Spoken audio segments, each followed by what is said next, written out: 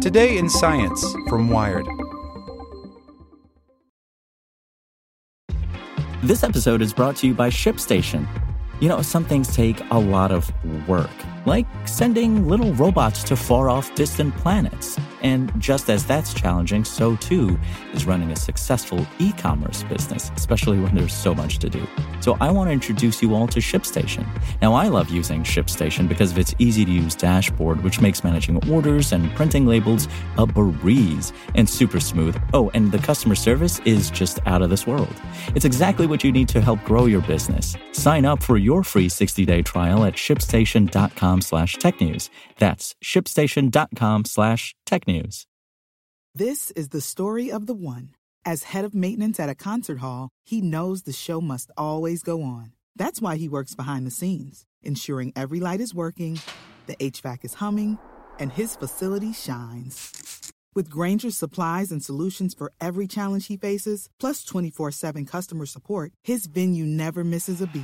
Call quickgrainger.com or just stop by. Grainger, for the ones who get it done. Hey there, this is the spoken edition of Wired.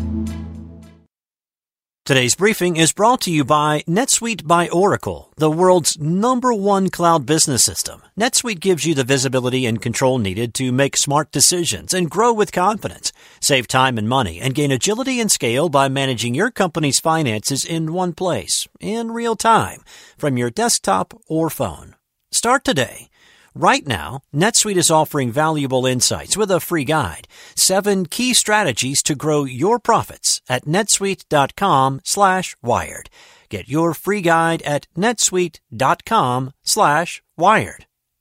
Turns out, traffic spreads like the coronavirus. Researchers use models meant for infectious diseases to show how congestion proliferates. That may mean a vaccine for traffic jams is on the horizon. By Matt Simon. Just as the novel coronavirus has spread from person to person across the world, so too does traffic propagate through highways and city centers like a contagious disease. From a single crash, congestion ripples through a city, and now scientists have the models to prove it. Researchers in Australia, Iran, and the U.S. have modified a common model for mapping the spread of disease to show that it also works for describing the spread of traffic jams. Only in this case, it's cars infecting each other with congestion instead of people infecting each other with a virus. Weirdly, they found that in 6 distinct cities, Chicago, London, Melbourne, Montreal, Paris, and Sydney, traffic spreads quite similarly. We can calculate how fast congestion spreads in a network, and that is actually independent of the geography and topography of the city, says University of New South Wales engineer Mead Sabiri, lead author on a new paper in Nature Communications describing the work. It could be anywhere in the world, and the dynamics of the spread is very similar. More later on how that could possibly be. But first, let's talk about these models. One way to characterize the spread of a disease like COVID-19 is known as a susceptible, infected, recovered model. Susceptible means the group of people who haven't gotten the disease before and can now get sick. Infected means those who are sick now, and recovered means those who've beaten the illness. Because the recovered are now immune, a pandemic tends to wane over time, as the virus has fewer and fewer potential hosts available to infect. Adapting this model to characterizing traffic, the researchers looked at links instead of people, which means the physical roads between any 2 intersections. A 4-way stop is technically 2 roads coming together, but each direction counts as 1 link. And instead of studying biological symptoms like coughing or fever, they studied traffic congestion, aka the jams in which cars slow and back up as a congested mass. We have 3 different kinds of links in the network, says Sabiri. Links that are susceptible to become congested, links that are congested, and links that have been congested and now they're recovered. So it's the same analogy, he says, but from a traffic perspective. These traffic dynamics are already well understood. Let's say you're on a freeway.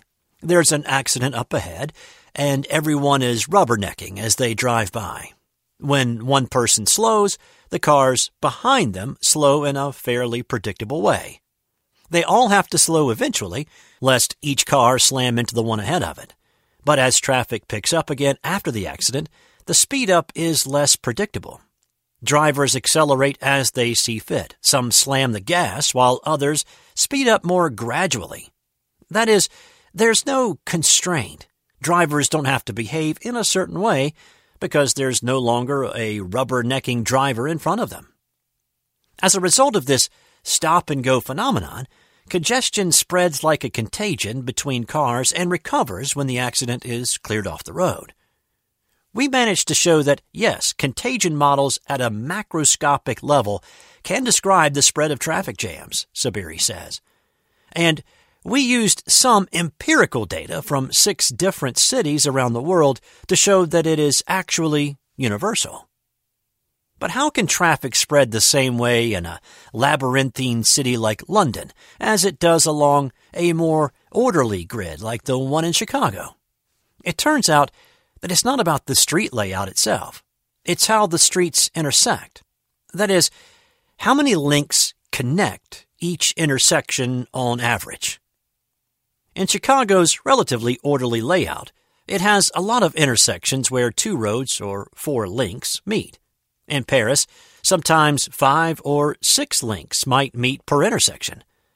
But when we look at all these different cities, although they have very, very different urban forms, that average number remains almost the same, says Saberi. So it's somewhere between 2 and 3. Every junction, there is somewhere between 2 and 3 streets that are coming together. And that's why, although the topographics are different, the results will be similar, because that average node number is almost the same for them. A model like this could help city officials better manage their traffic, treating the disease before it has a chance to spread. To add an economic twist to the metaphor, if you're traveling down a freeway and it's highly congested, there's a cost to you in time lost in wasted fuel, says Bob Pichu, a transportation analyst at the traffic data firm INRIX, who wasn't involved in this new work. And so people in that case, if the cost is really high, they'll divert onto a side street where they perceive their costs to be less. That's sort of how you see traffic ripple out.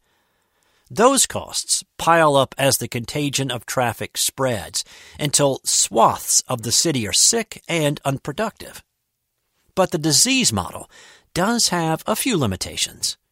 One is that while roads can get infected with traffic, they don't then develop an immunity to traffic. Their congestion may return just as severely the next day. At the moment, this model can only characterize what's happening during one particular traffic peak, say evening rush hour. Also, the researchers developed a macroscopic model, so it can't tell you exactly which street is congested, just how fast that congestion is propagating across a given city. So you know that, for example, over this time period, half of the links in the network, or 10% of the links in the network, become congested, says Saberi. That said, Saberi's team would like to create a model that offers resolution at the level of individual streets. That's our next step, Saberi adds. We want to extend this model to a more detailed model that can actually tell us which street is congested. The treatment for traffic could be something as simple as tweaking the timing of lights in a given area at a particular time, a sort of vaccination to prevent too much congestion from building up there. So the next time you're stuck in traffic, know that a cure may be on the horizon. This is the story of the one. As head of maintenance at a concert hall, he knows the show must always go on. That's why he works behind the scenes, ensuring every light is working, the HVAC is humming, and his facility shines. With Grainger's supplies and solutions for every challenge he faces, plus 24/7 customer support, his venue never misses a beat. Call quickgrainger.com or just stop by. Grainger, for the ones who get it done.